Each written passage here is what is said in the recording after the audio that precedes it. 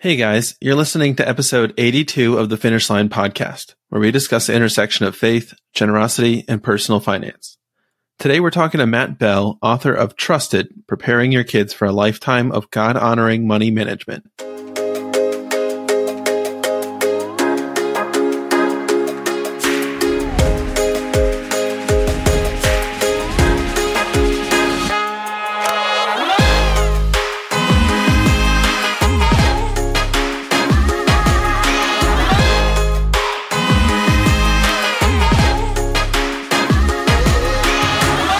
Hey there, welcome to the show. My name is Cody, and I'm here with my co-host and brother, Keelan. Today, we're talking to Matt Bell, author of Trusted, Preparing Your Kids for a Lifetime of God-Honoring Money Management. In this book, Matt breaks down all the major skills kids should develop before they are ready to leave the home, as well as countless strategies and examples of how to foster those skills. In particular, Matt has a passion for cultivating a heart of generosity and a biblical relationship with money in kids from an early age. He's full of wisdom on this topic, and you don't want to miss what he has to say. Before we get started, I just wanted to remind you about our Finish Line sprints. If you've been getting a lot out of this podcast and are looking for a way to take it to the next level, you should consider starting or joining a sprint. A sprint is a guided program for small groups meant to lead you through the overarching biblical themes related to wealth and money, while allowing you to explore the restored freedom and purpose that comes with choosing a financial finish line. The Sprint Guide is completely free, and it's available on our website at finishlinepledge.com/sprint. Sprints are also completely self-led, so you don't need a trained leader or someone who's been through the program before. All you need are a couple friends to get started. Check it out and get a group together today. With that, let's get started. All right, we have Matt Bell joining us tonight. Thank you so much for being with us today, Matt. It's really a pleasure. I appreciate the opportunity. Can you just get us started today and tell us a little bit about your background, maybe your faith background and early career? Sure. I grew up with, my mom was Catholic, my dad was Jewish, so I jokingly and lovingly say that spiritually speaking, they sort of canceled each other out. My mom's views got passed down to me much more so than my dad's. In fact, I didn't even realize he was Jewish till I was about 12. He really wasn't a practicing Jew, but my mom believed in some of the basics. Jesus is the Son of God. There is a life after death. So I grew up with some of the basics of the Christian faith, but nothing like a personal relationship with Christ. So it wasn't until my 20s when I got interested in spiritual matters, and that came about through what I like to call the unintentional reenactment of the Bible's parable of the prodigal son. I inherited some money when I was in my mid-20s from an uncle who passed away, $60,000, which seemed like all the money in the world to me at the time, and had good intentions with that money. But I used it to create my dream job. I thought that would be a good use of the money. I like to play golf. I like to travel. So I created a newsletter for golfers who take golf vacations. And for a while, it was really great. I got to play Pebble Beach and some other great golf courses in other parts of the world, but was not managing the money well. And I'd become so acclimated to the life I was living and so blind to what was happening with the money that when the actual money ran out, I just kept funding that life on credit cards. So about 2 years after inheriting the money, I was in deep trouble. I'd not only gone through the entire amount, but 20 grand more on credit cards. So I couldn't even pay some of my essential bills. And my parents sensed that something wasn't right. They invited me to move home with them for a time, which was a very gracious thing. I'll always be thankful for the safety net they provided. But it was also a difficult, depressing time. I had gone from really living this amazing life, everything I dreamed it could be, to living in my parents' basement in the small town where I grew up. And that was discouraging to say the least. But it was through that experience that a friend from college reached out, shared his faith with me, and that set me on a path of exploring matters of faith and eventually led me to place my faith in Christ. And that would have been plenty to come out of that experience, but it also introduced me to the idea that God has a lot to say about money, and I got very interested in that. My wife, Jude, and I have been married 24 years now. We have 3 kids. They're 19, 17, and 14. My wife was on staff with Cru for 9 years before we got married, so she's been very instrumental in my faith journey as well, just how solid she is in her faith, how she loves the Lord, she loves to give. So yeah, that's a little bit of background. And Matt, now I know your most recent book is all about raising kids. And so I'd love to hear a little bit about maybe the earliest memory you have related to money or generosity and how that impacted your life or got things started. Sure. I think the earliest memory I have of money was simply that from an early age, I don't know where I got it, but I just was a very hard worker. I really liked the idea of making money, and I worked hard to make money. I had a big paper route. I shoveled snow. I worked in cornfields in the summertime. I did all I could to make money. I loved making money, and I developed a very strong work ethic around that. And I wasn't a Christian, as I said, until I was in my late 20s. And so the idea of generosity, no, that wasn't on my radar screen. And even saving or investing some of that money at a young age, not really options. It was really about spending money. So I didn't really catch a vision for generosity until I became a follower of Christ. And the first church I went to in the Chicago area had a stewardship ministry. I'd never heard of such a thing. I thought that was interesting that they teach people what the Bible teaches about money. And I think they were desperate for volunteers. They let me start serving in the ministry when I really should have been served by the ministry. But I loved that. And I was just a sponge. I would go to all these different events that they had to learn, just, non-professional teachers, lay teachers, and also people on staff at the church that were really knowledgeable about this topic. And I just was a sponge. And you can't help. I mean, if you start engaging with the Bible and what it says about money, you can't help but run into that it teaches a lot about generosity. I mean, it really starts with, the most common verse or well-known verse in the Bible, John 3:16, for God so loved the world that he gave his one and only son, that whoever believes in him shall not perish, but have eternal life. And pretty quick in that journey of becoming a Christian, starting to learn about biblical money management, I couldn't help but see that generosity is a very significant part of being a Christ follower. I know there are stories out there of people that came to faith later in life, and they went from giving nothing to giving a lot. That wasn't my story, honestly. I had to take baby steps and kind of get acclimated to it. It was a very foreign concept to me to give away money, and the standards taught in the Bible really rocked my world. So I grew over time. And when Jude and my wife and I got married, I was serving in stewardship ministry, and yet I was still not giving at least a tithe. In fact, she was in ministry, so she was making, I think, less than half of what I was making, maybe even a third of what I was making. And yet she was giving away a higher percentage of her income. She had more money in savings, and her paid off car was 2 years newer than my paid off car. So she taught me a lot about generosity. And believe me, when we got married, that was one of the conditions, that we would be giving at a biblical level. And so whatever shortfall I was experiencing up until that time quickly got solved. But it's been a journey for sure. Yeah, Matt, you mentioned taking baby steps toward generosity. And I think that's just an ongoing process. There's not a point where you figured it all out necessarily. That was very much my story as well. Can you share some of those experiences that stretched you in generosity along the way? Definitely. I mean, when I was a new believer, I had $20,000 of credit card debt. And that felt like a barrier to giving. And yet I was challenged. You read about Cain and Abel, and one gift is acceptable and one is not acceptable. And it really seemed to be reflective of where a person's heart was. And so I knew the standard. I wasn't fooling myself. I wasn't believing that, some people kind of camp on God loves a cheerful giver, so I'll give, a very small amount very cheerfully. I was challenged to give generously. And I can't remember percentages or amounts at that time, but I remember giving during that time of getting out of debt and growing in generosity, taking additional steps. So, like I said, it was a step-by-step process, but I knew nothing. I remember in the first Bible study I was in, somebody telling me to turn to the passage where Paul talks about the thorn in his flesh. And I had no idea, where is that? New Testament, Old Testament, beginning of the book, end of the book. And so somebody helped me find that. And I remember reading, about his thorn in his flesh, that 3 times he pleaded with God to take it from him. But he said, my grace is sufficient for you, for my power is made perfect in weakness. And man, when I read those verses, that was a life-changing night for me, because I saw the purpose of the debt. I realized God wasn't just going to take it away instantly, but I saw that he was using the struggles I felt and the discouragement I felt of all that debt that I had to put me on my knees and to draw me closer to him. And I just found that I really think it's true that you can't develop a relationship with Christ and not be drawn to living generously.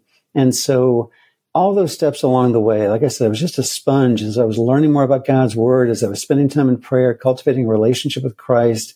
I think my heart was just being molded, and therefore my wallet was following and growing more and more in generosity. Are there any important concepts or thoughts, kind of frame shifts that happened along the way that really kind of launched you to a new level of generosity as you were going through some of these phases? Well, one of the real foundational teachings in the Bible for me, in kind of the broader perspectives of stewardship, was the parable of the talents. Again, all this was new to me. I feel like I've been in stewardship circles now long enough where some of it seems like, well, doesn't everybody know this? But no, I didn't know any of this. And so when I'm reading about the parable of the talents and I'm seeing that, Jesus is using this wealthy landowner to convey the relationship of God and his people, that he entrusts us with his property. Everything we have belongs to him. And those that are faithful in managing God's resources, he strongly affirms.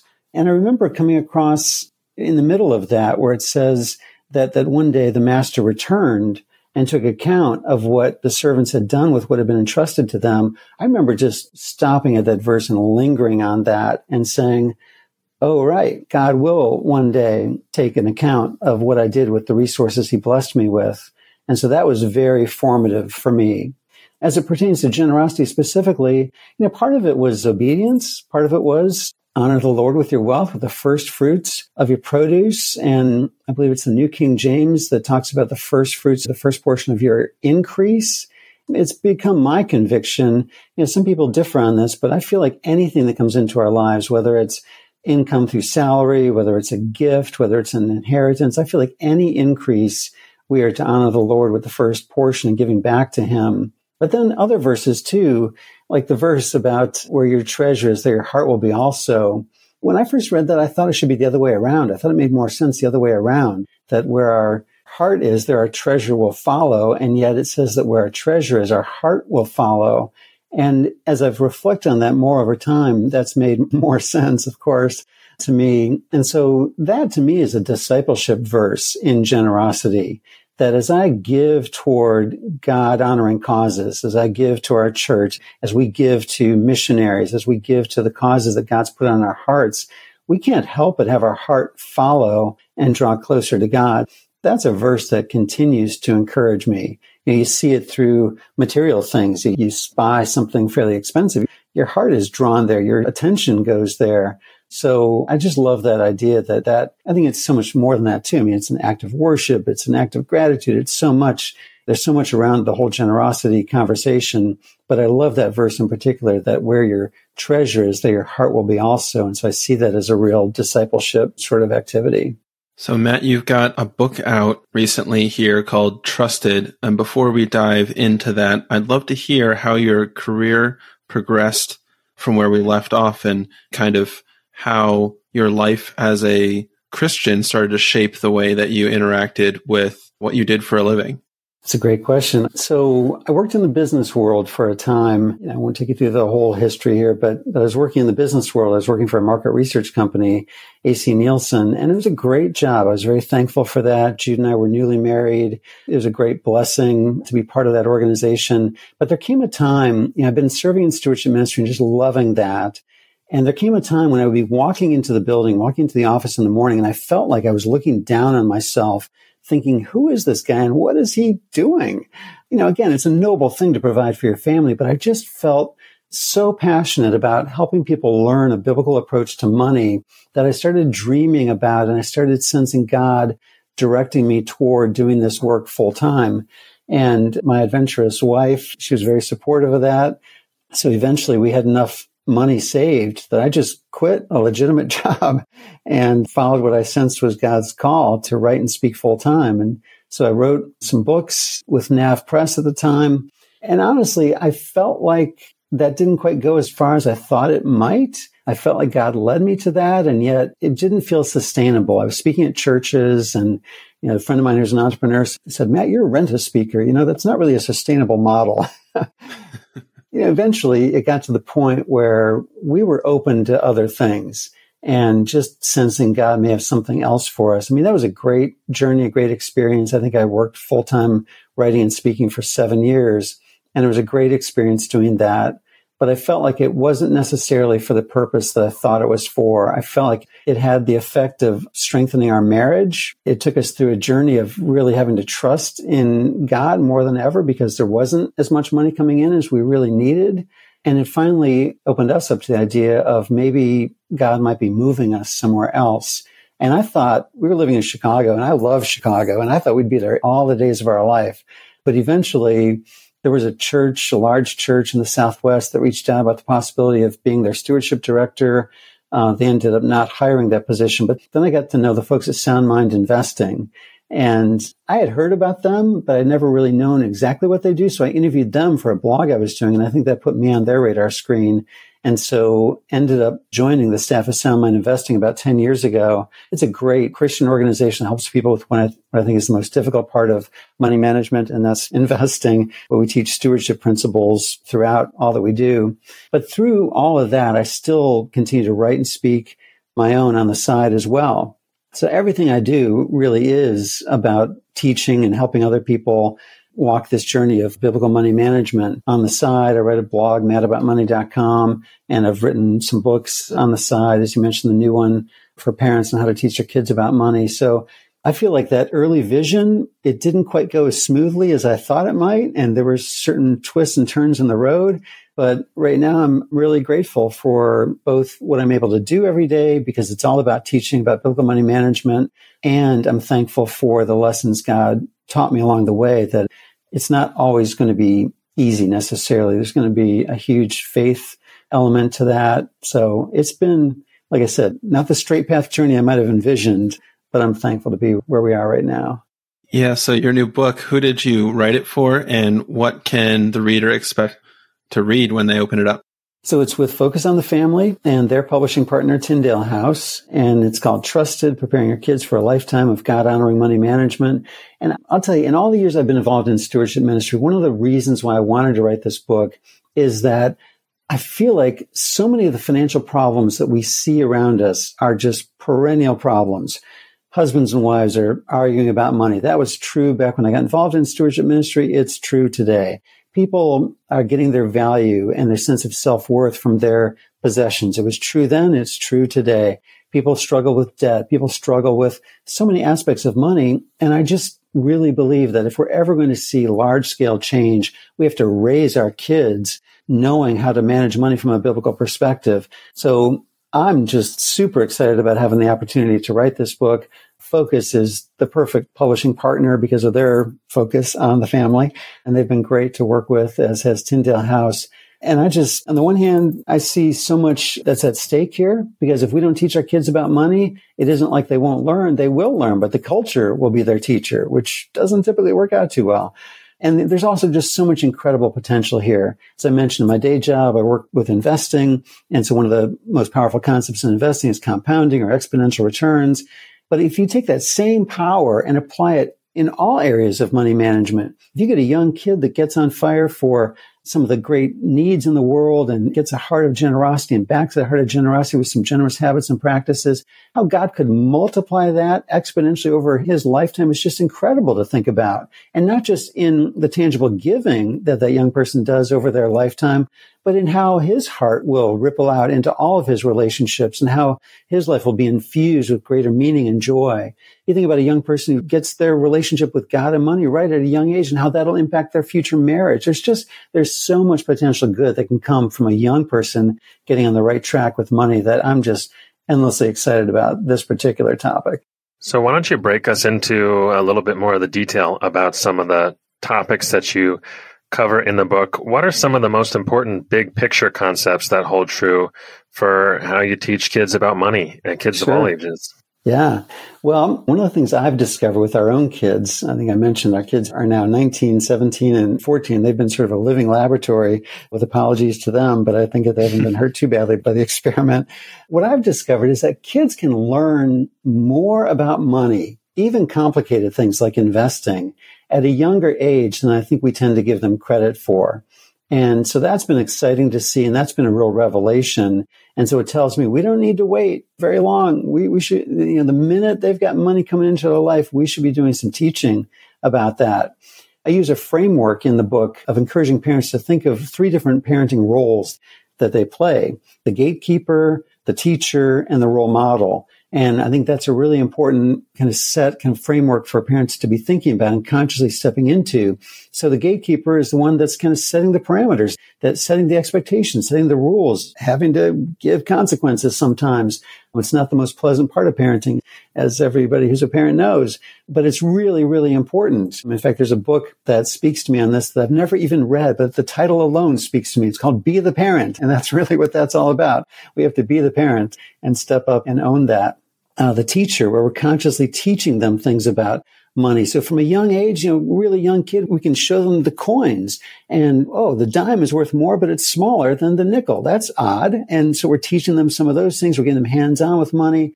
And then there's the role model. And that's the most important one of all, because our kids are watching us more closely and listening to us more closely than we can ever imagine. So to be really intentional with those 3 roles is really helpful. And in the book, I apply that to all the things you can do with money, whether it's earning money, building a diligent work ethic, or planning the use of money, using a budget. Basically when a kid is using a 3-slotted piggy bank of giving and saving and spending, that's a beginner's budget. That's allocating the resources that are coming into their life. Saving and investing and spending, all these things, there are times when we have to be the gatekeeper, and there are times when we need to be teaching them, and there are times when we need to just let them be hands-on and actually make some mistakes with money. That's another really important thing that I've discovered is true, is that we have to let kids do real things with real money and make some real mistakes where we don't swoop in and save the day, because that's how they're going to learn best. Yeah, Matt, I think this is so important to be serving in those roles to the next generation, whether it's your own children or just children that you're around. But last time we connected, we kind of talked about, we all know that great wealth transfer is actively happening and will be accelerating in the next several years here. So this generation is going to be the inheritors of that wealth transfer. And for them to have a strong foundation and understand how to effectively steward that wealth could actually change the entire world. And so that just gives this message a timeliness, but also an urgency to pass on to the next generation. Absolutely. John D. Rockefeller, one of the wealthiest men who ever lived, apparently he once said, I never could have tithed on my first $1 million if I hadn't tithed on my first salary, which is $1.50 a week. And so a kid that just grows up where it's just of course that we're going to honor God, we're going to give back to God a first portion of all that we receive, it's going to be way easier for them as they grow to give generously as they start making more money. So that's another reason why it's so important to get to kids early, to get those habits established, because sometimes when I've spoken on college campuses, I'll tell these young people, I'll say, look, you probably don't have access to a lot of money right now, but the habits you build now are really important because they'll be magnified for better or for worse when you're older and you have more. That's absolutely what happened in my life. As I mentioned, I developed a really strong work ethic as a young kid, but I also developed a habit of spending everything I made. And then when I found out about credit cards and I thought, wow, these things and only pay a little bit of it, that's great. And so I was all about that. It was the little habits I built at a young age that got magnified when I got more. And then when I got the inheritance, I really was not prepared for that. And so like you're saying, with this wealth transfer that's coming, it's so important for kids to grow up with the realization that God truly does own everything. And that what I do with everything, even the most mundane things, the trip to the grocery store, getting the car fixed, they're all spiritual decisions because it's all God's money. And that's one of the lessons I learned from my mentor, Dick Towner. He used to say that a lot, that every financial decision is a spiritual decision because it all belongs to God. And that is so true. So I think for our kids to grow up, really one of the essential starting points is one of the more abstract points. And so it's kind of hard to say this is the first lesson, little Johnny, but we want to raise our kids with the identity of a steward or a manager, or as I like to say, a wise builder, because that's completely different than the identity of a consumer, which is what the culture teaches in countless noisy, attention-getting ways every day. So if our kids have this mindset of stewardship, of being responsible for the care and the wise use of God's resources, and then as they get more, hopefully those really specific habits and practices that we teach and we foster and we point them back to Scripture and show them the scriptural basis for all of this, hopefully that is all in place when they do receive money, perhaps through an inheritance. Matt, what would you say are some of the most important skills that a child, or really a teenager, I guess, should have by the time they're getting ready to leave the house and start to be in 100% control of everything going on around them? I'm laughing because there are so many. I don't want to overwhelm people listening to this, but really, if you think about all the things you can do with money, hopefully they have a biblical framework for all of it. So earning, whatever you do it with all your heart as working for the Lord. Hopefully they see that this diligent work ethic isn't just about earning money. It's about honoring God. Another verse I love from Jeremiah talks about seeking to be a blessing to our community, seeking the good of our community, because in its good, we will receive ours. And so as a kid gets a lemonade stand going, it's not just about making money. There's great entrepreneurial skills being taught there, but it's also being a blessing to your community on a hot summer's day. So whether it's earning or then planning, the plans of the diligent lead to profit as surely as haste leads to poverty. And so we want them being intentional, being in the habit when they leave our house of every bit of money they receive. They're being intentional. They're being proactive, not reactive with that money. They're giving a portion of it. They're saving and investing a portion of it. And then they're spending a portion wisely. As they go to generosity, hopefully their minds and their hearts are filled with scripture, and just their love for Christ is what motivates their love for giving to God honoring causes. Think about saving, in the house of the wise are stores of choice food and oil, but a foolish person devours all they have. Hopefully that verse is within them and they realize the wisdom of setting aside a portion of what they receive, because that's just wise stewardship. And I think about investing. Steady plotting brings prosperity, but hasty speculation brings poverty. So they have that long-term mindset. They go through something like we went through with the pandemic, where all of a sudden day trading was so in vogue and all this publicity was going to day traders who were live streaming their day trading. Hopefully they are just grounded in the principle that steady plotting brings prosperity. It's a long-term perspective that they're taking to their investing with their spending decisions. Really, it's Luke 16:10. Whoever is trustworthy with very little will also be trustworthy with much. It's those little decisions that they realize they call to be trustworthy in these seemingly little financial decisions. There's so much, but there's something for them to learn and to be equipped to handle in all of those specific areas of money management. And hopefully they understand the biblical perspective of all that. Hopefully they've had lots of training, lots of hands-on experience under our roof with all these things. Hopefully they've made some mistakes, learned some hard lessons when the stakes are pretty low, and they're going out there with the mindset, with the identity, with the worldview of a steward or a manager or a wise builder, not a consumer, not taking their identity from their stuff, but from their relationship with Christ. And so that's a lot. And, you don't get that overnight. You get that over time. And that's why it's really important to start early. Matt, I recently heard a quote. I don't know who to attribute the quote to, but the quote is, more is caught than taught. So as a role model for the parents or for the person who's modeling stewardship for children, why is it important to model generosity well? And what obstacles might you see if that isn't done well? When I was writing the book, I had breakfast one morning, had coffee one morning with some 20-something guys. And it was a great conversation. All of them Christians, all of them raised in Christian homes. All of them saw their parents giving to the church. They saw that. None of them understood why. And they never made that connection. And so, yes, it's hugely important to model it for our kids to see us giving. It's become more abstract now. At our church, even when, before the pandemic, even though our church had electronic giving, we always put a check in the basket that came by because it just felt more tangible to us. And it felt like a real opportunity to give thanks to God, to acknowledge that He is our provider, to worship Him. It felt good to take that physical action. But ever since the pandemic, we've really been online giving. And so kids don't see it as much.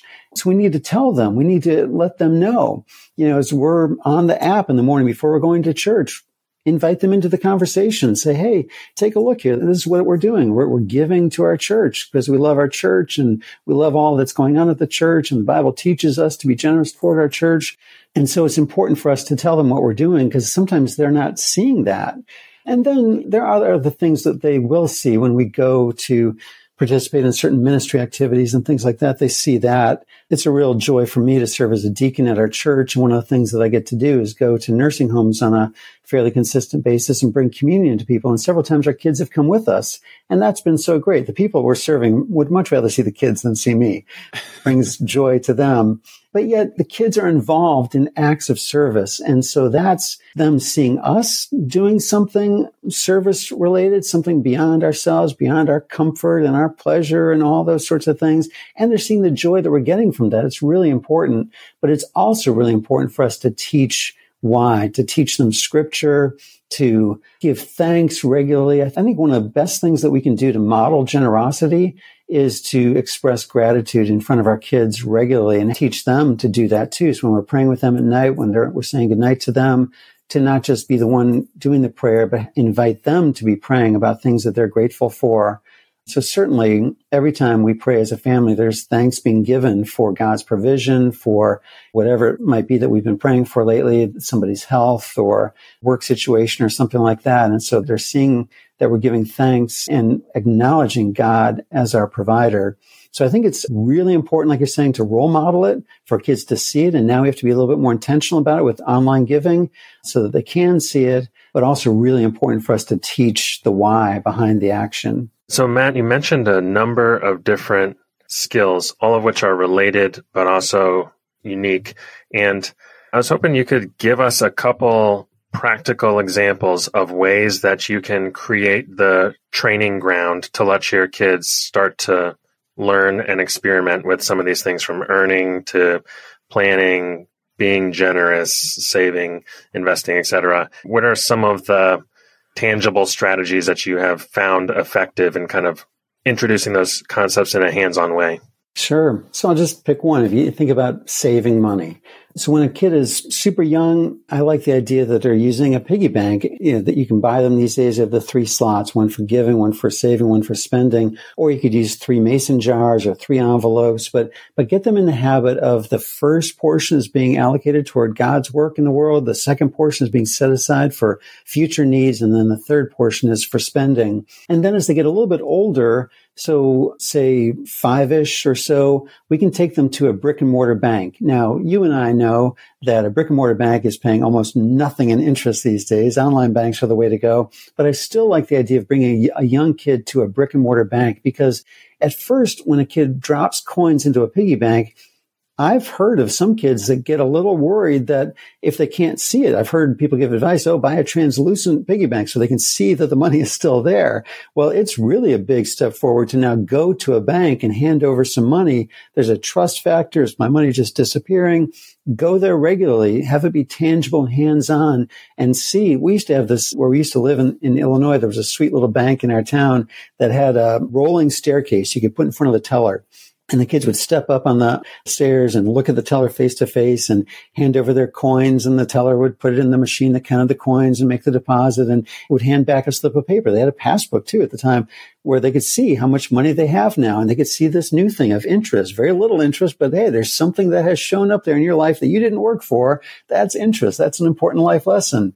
And then as they get a little bit older, maybe 8, 9, 10, now we can switch to an online bank. We can start to have conversations about the better interest that's paid because they don't have the expense of running brick and mortar banks all over the place. So it's more cost effective for them, so they can pay a higher interest rate. So that would be wise stewardship to avail yourself of that. Still visit that regularly online. Go and see what's happening. Make sure it's accurate. Make sure it's what you expected to see the interest coming in, that sort of thing. And then always grounded in scripture. As I said before, in the house of the wise are stores of choice food and oil, but a foolish person devours all they have. It's interesting that the Bible uses that word fool or foolish on both ends of the saving spectrum, right? There was the rich fool who was building bigger barns, and God said, you fool, this very night your life will be demanded of you. Then who will get what you've stored up for yourselves? And so we don't want to create hoarders, but we do want to create diligent savers. And we can talk with them about how do you strike the proper balance in that sort of thing. So that's one really practical example. I just want kids to be hands-on with money, doing real things with their money, making real decisions with the money so it's really real for them. And I always want it grounded in scripture. What about investing in particular also? My oldest is 7. And what you said earlier stuck with me, that kids probably can be taking on much more than we give them credit for. And I'd love to hear kind of along the age spectrum, What should kids be learning about investing, and how does that evolve as they get towards leaving the home? Right. I love the idea of a kid getting started with investing. And today, it's never been easier or less expensive. Today, at certain brokers, you can buy a fractional share of a stock or an exchange-traded fund to form a type of mutual fund for $1 and no commission. So the barrier used to be you'd have to buy a full share. Now it's just so easy to get started with investing. And so I love the idea of, as parents, we have to open up a custodial account for the kids. They have to be the age of majority, which varies by state, but typically 18, 19. Some states might be as old as 21 for it to be in their own name. But to start them off with a custodial account where it's their money, but you're the custodian. You're watching over what they're doing with that. But get them started with it so you can teach them things like, hey, there are these things called publicly traded companies. They're companies you're probably familiar with. You know, maybe you like Nike shoes.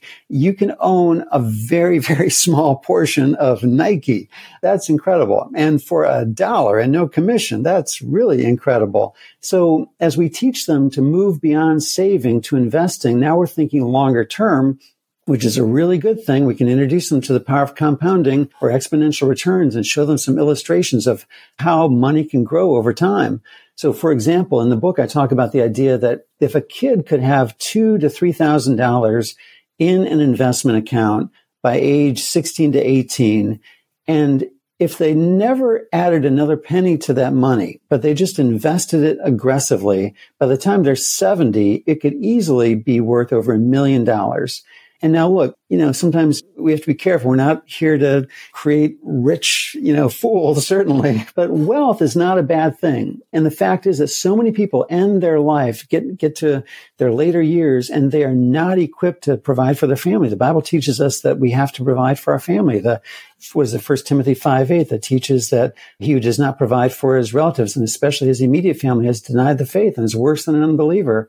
And that counts for our later years too. I don't really think retirement is a biblical concept, but the reality is that whether for our health or the health of a spouse or a downsizing, most of us will end up not working for pay at some point. And as good stewards, we need to be prepared for that. So a young person could largely fund their later years, whatever you want to call that, retirement or whatever you want to call that, by the time they graduate high school. That's amazing. Now, the idea of saving or investing for retirement may not be very exciting to them, but if you can impress upon them the importance of doing that and then tell them, look, if you can get that much set aside and put it into a Roth IRA, which we could talk about, it'll be available tax-free as long as the government doesn't change the laws. By the time they're in their later years, they will be well equipped to be good stewards to provide for their families in their later years. So I think just get started. I don't think 7 is too early. I mean, we're always the best judges of our kids, but if your child is in the game with giving, in the game with saving, in the game with making responsible spending decisions, I think it's time to open up conversations about investing and to start. Now, there's nothing like starting. I remember one of our kids, I think when he was 14, I remember he wanted to see how his investment account was looking. And so we went online to take a look, and he saw these terms he had never heard before, like cost basis. If I had gone on about cost basis over dinner one night, everybody would have fallen asleep. But because he had real money invested, his money, and he saw this term on the website where his money was shown, he got interested. And so he learned that cost basis, that's what you pay for an investment initially. It's hopefully grown over time, but it's the initial price you paid for the investment. That's cost basis. And there's just a whole new set of conversations you can have with your kids when you get them started with investing. I think there's so much to that. And by having something on the line, something at stake, it suddenly matters. It takes on new light. And I'm just thinking through all these scenarios where our parents were taking us to volunteer somewhere and they're showing us something, they're teaching us something. And I've kind of taken that for granted. And just talking with you, it's bringing a lot of memories up. And I remember Keelan teaching me about what an IRA was and how he got started in investing and he sold at the wrong time and he lost money. We're like in high school and he's figuring this stuff out. And that just set a really good foundation. But I'm wondering, for someone who's listening who might have young children or might plan to have children, if they're not currently on solid footing financially and they're not aware of what the Bible has to say about stewardship, where would you point them in terms of resources to start to get that information? There are so many good stewardship ministries out there that are in churches, Crown Financial Ministries and Good Sense and Compass Finances God's Way. Those are all great ministries. I love Randy Alcorn's work and his book, both Money, Possessions, and Eternity, which might not be the best place for someone who's really new to this to start, but the Treasure Principle would be a great place to turn. That's a great, easy, really fun, really motivational read. But, start reading for one thing. I mean, the first book I ever read about biblical money management was a book by Ron Blue called Master Your Money. And I think there's a newer edition out than the one that I read. But again, these ministries are great. I mentioned Good Sense and Crown and Compass. Those are all really great. They've got websites. If they're not active in a church where they are, they've got some online resources that they can avail themselves of. So those are some great starting points. And then personal Bible study. I mean, if you're diving into the Word, the Bible says so much about money, you can't help but run into some of these verses. But for me, a great starting point was the parable of the talents, as we talked about earlier, where that's where you really get the foundation laid, that God owns everything in our possession, has been temporarily entrusted to our care to be managed for His purposes according to His principles. And then you just start unpacking it from there, and you see that God's Word teaches us on all of the specific aspects of money management, from earning to investing to giving. And then there are the heart attitudes that are so relevant. The attitudes of contentment, which I really think comes about through gratitude. So start where you can. If you don't have a ministry at your church, go online to one of these ministries, pick up some books. Ron Blue, Larry Burkett, who's no longer living, but he wrote some great books about biblical money management. He was one of the early influences in my own life. Howard Dayton, Chuck Bentley. There's just so many really good teachers out there. There's a lot of teachers that are teaching a not so great gospel, the prosperity gospel, so be aware of that. But if you go to any of those ministries I mentioned, you can't go wrong. Do any stories stand out from either raising your own kids or stories as you've done research for your books or in ministry of just effective strategies people have used to encourage generosity in their own families? Yeah. What I've experienced is that kids seem to catch a vision for generosity more quickly than adults, has been my experience. And so just as it's a danger to swoop in and save the day if a kid runs through their entire allowance and now they want some more money for something else, and it's important not to swoop in and save the day, the same is true with generosity. So I met several families in writing the book that told some really cool stories about their kids. I remember their daughter was, I think, around 6, and she'd been saving really diligently. I think she had like $30 saved up. She'd only been getting $1 a week. She'd been giving off of that. So with what remained, she'd been saving that up for something important to her. Coworker of her father lost his house and all his possessions in a fire. And there was a potluck dinner being held for that family to raise money. And she, the 6-year-old, brought all of that money to give to this man. It wasn't much money, but it was everything to her. And her parents could have swooped in and said, "Oh, honey, that's so sweet, but you've been so diligent in saving. Let's give a portion of it." They didn't do that. They let her give. And that was such a great thing for them to do, to not get in the way of that. I've heard other stories like that too. Like I said, I think our kids develop a heart for it more quickly than we do. I mean, I'll tell one on myself here. It's convicting, but there was a time not that long ago, maybe 5 years ago or so, we were back in Chicago and I was just with our boys, our 2 boys. I think my wife was off with our daughter somewhere, but we were walking down Michigan Avenue, and here I am. I've written books on biblical money management, right?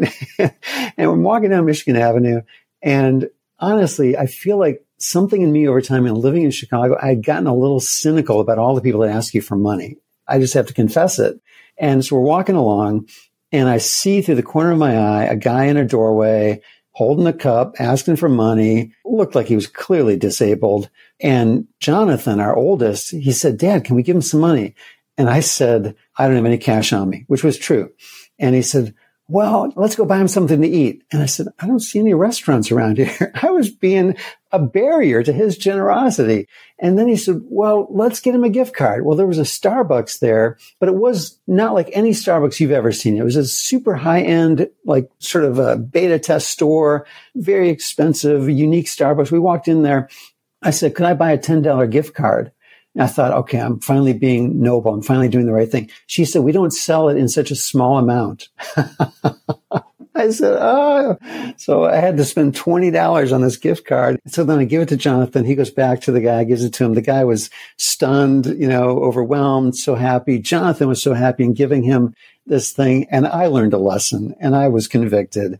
Somebody introduced me to a book, and I'm forgetting the title now, where it talked about how our disposition should be just to give. We can say in a situation like a big city where you're getting hit up for money all the time, you can get a little cynical. You can say, oh, they're going to use it for drugs or alcohol, and maybe it's not good stewardship, and maybe it isn't. But this book conveyed the idea that, does God judge us and explore our motives before he lavishly gives to us? And that's convicting for me. So I've learned some lessons just seeing how generous our kids are, but hopefully their generous spirit, I don't know. Somebody asked, how do you foster that in a kid? And I don't know what the magic is. I really don't. I think you pray for your kids. You do your best to try to model. You're going to make mistakes, like my time there in Chicago with our boys. But God is good, and he overcame my resistance to enable Jonathan to experience the joy of generosity. Matt, when you told that story about the 6-year-old girl giving all 30 of her dollars that she had diligently saved up, it just made me think of a childlike faith. Like, she was so confident that money was going to continue coming in the future, and she knew that it was given to her, and so she freely passed it forward. And I'm sure her parents were delighted to see that. And I was just thinking, what if we all lived like that? What if we just really honestly believed that God's going to give us exactly what we need, exactly when we need it, and even if we gave all of it away, he's still going to take care of us. And maybe that looks different in every case, but just that childlike faith, I think, can be such a powerful connection point. And that story really brought that forth. Yeah, absolutely. And again, I think it's so important when our kids feel compelled to give generously, we just need to not get in the way of that. I'll tell you another quick story. So another family that I interviewed for the book, they have 2 daughters. And when they were pretty young, I think 5 and 7, something like that, they really wanted a trampoline. And so their parents gave them some extra jobs to do around the house to save up for this trampoline. So they had been doing that diligently for some time.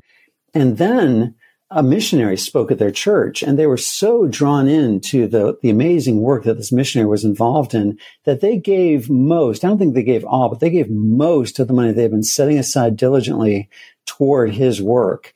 And then, now this doesn't always happen, or at least it doesn't happen maybe in our preferred timing, but something really remarkable happened then. So their aunt got in touch with them. Their aunt knew nothing about what the girls had done, that they'd given away most of the money. She knew that they'd been saving for this trampoline, didn't know they'd given away most of the money.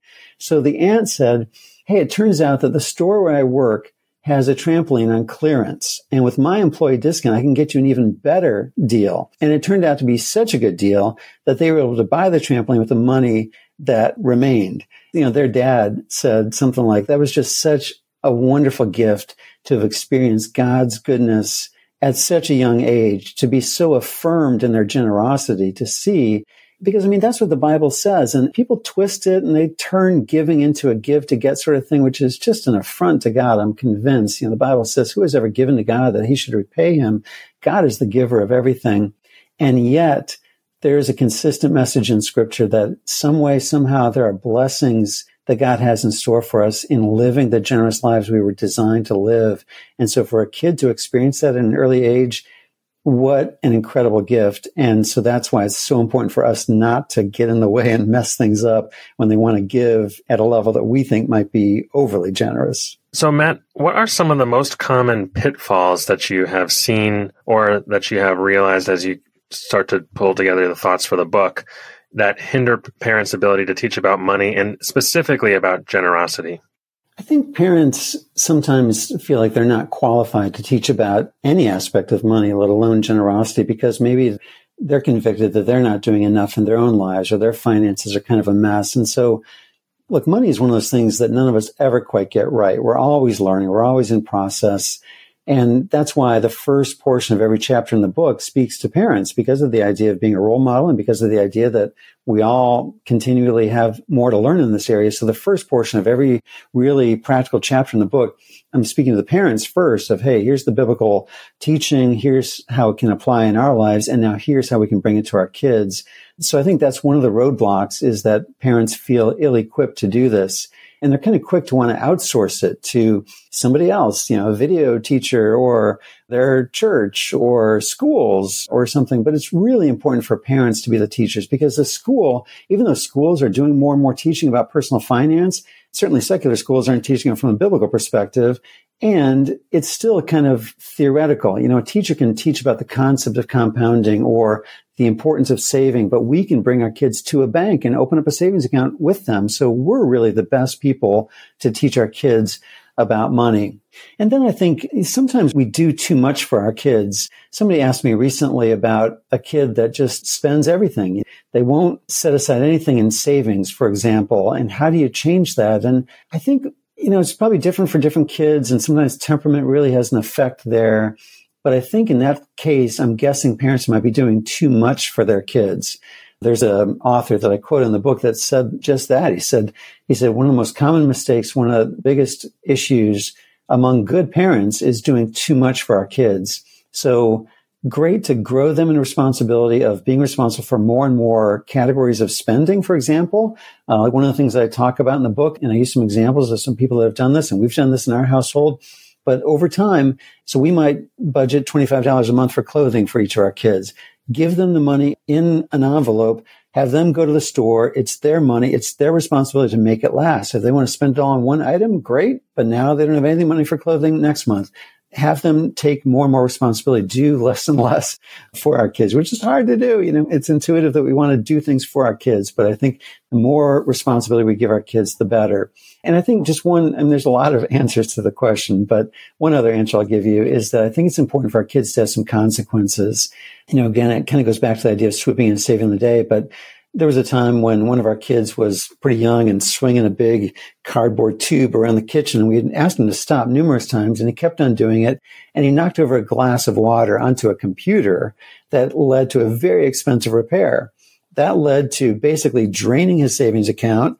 And we had given a small allowance up to a certain age. It ended his allowance a year earlier. It still didn't even cover half of the repair, but he had to have some skin in the game. He had to take responsibility for something that he had done. So really important for our kids to see that they need to own and take responsibility for things like that. Well, Matt, what are you excited about when you think about the future? So many things. I love this topic. I want to go further with this topic of helping parents teach their kids about a biblical approach to money. I just feel like there are so many parents that would really benefit. The kids would really benefit. I want to exhaust myself in reaching more parents and encouraging them to start this conversation with their kids. There's one thing, I would love to create a documentary someday. I think documentaries are great for drawing people into conversations and then to be able to equip them to take the next steps with it. One of the things I talk about in the book, there's a great documentary called The Social Dilemma, which I encourage parents to watch with their kids if their kids are about 11 or 12 or older. But it's about social media, and really well done, really credible. And we saw our kids make some decisions that we had not restricted them on. They restricted themselves more after watching this. I'd love to create a documentary about money someday. And I also love the topic of teaching couples, especially engaged and newly married couples, about money. So I just love the family dynamic. I love the idea of helping couples, love the idea of helping couples help their kids with money. I see endless opportunities to continue doing this work, and I would love to just devote the rest of my life to doing this. Yeah, that's awesome, and I'm excited to see what comes of that. Well, as we get towards the end of the episode here, we did want to leave some time for our Manager's Minute, which is ironic because I think you've probably given us about 100 so far, but we like to end every episode with one practical action our listeners can take to step into their role as stewards and manage God's wealth wisely. So, Matt, do you have a suggestion for our listeners today? I do. And if you don't mind, I'll frame it within this conversation of teaching our kids about money. I would strongly encourage parents to work with their kids to sponsor a kid through, there's several organizations that do this, Compassion International, World Vision, sponsor a kid. We've sponsored several kids over the years And I'll tell you, it's a geography lesson. One of the kids we sponsor lives in Burkina Faso, so we can look that up and find out where that is. But the kid that we sponsored, the first kid that we sponsored, a guy named Aziz, we gave him some extra money one year for his birthday, and he sent a picture back. It's great. You get to interact with these kids. I sent a picture back with what he did with the money. It was a picture of him by his small house with the rice and soap he had bought for his family with this extra money. Just exactly what an American kid would do with some extra money, right? It helped make generosity personal for our kids, because the next day, Jonathan, who was 6, came into the kitchen. We'd been talking about Aziz the night before. As any loving dad would, early in the morning, I hit him with a financial quiz, right? And I said, Jonathan, what are some things you can do with money?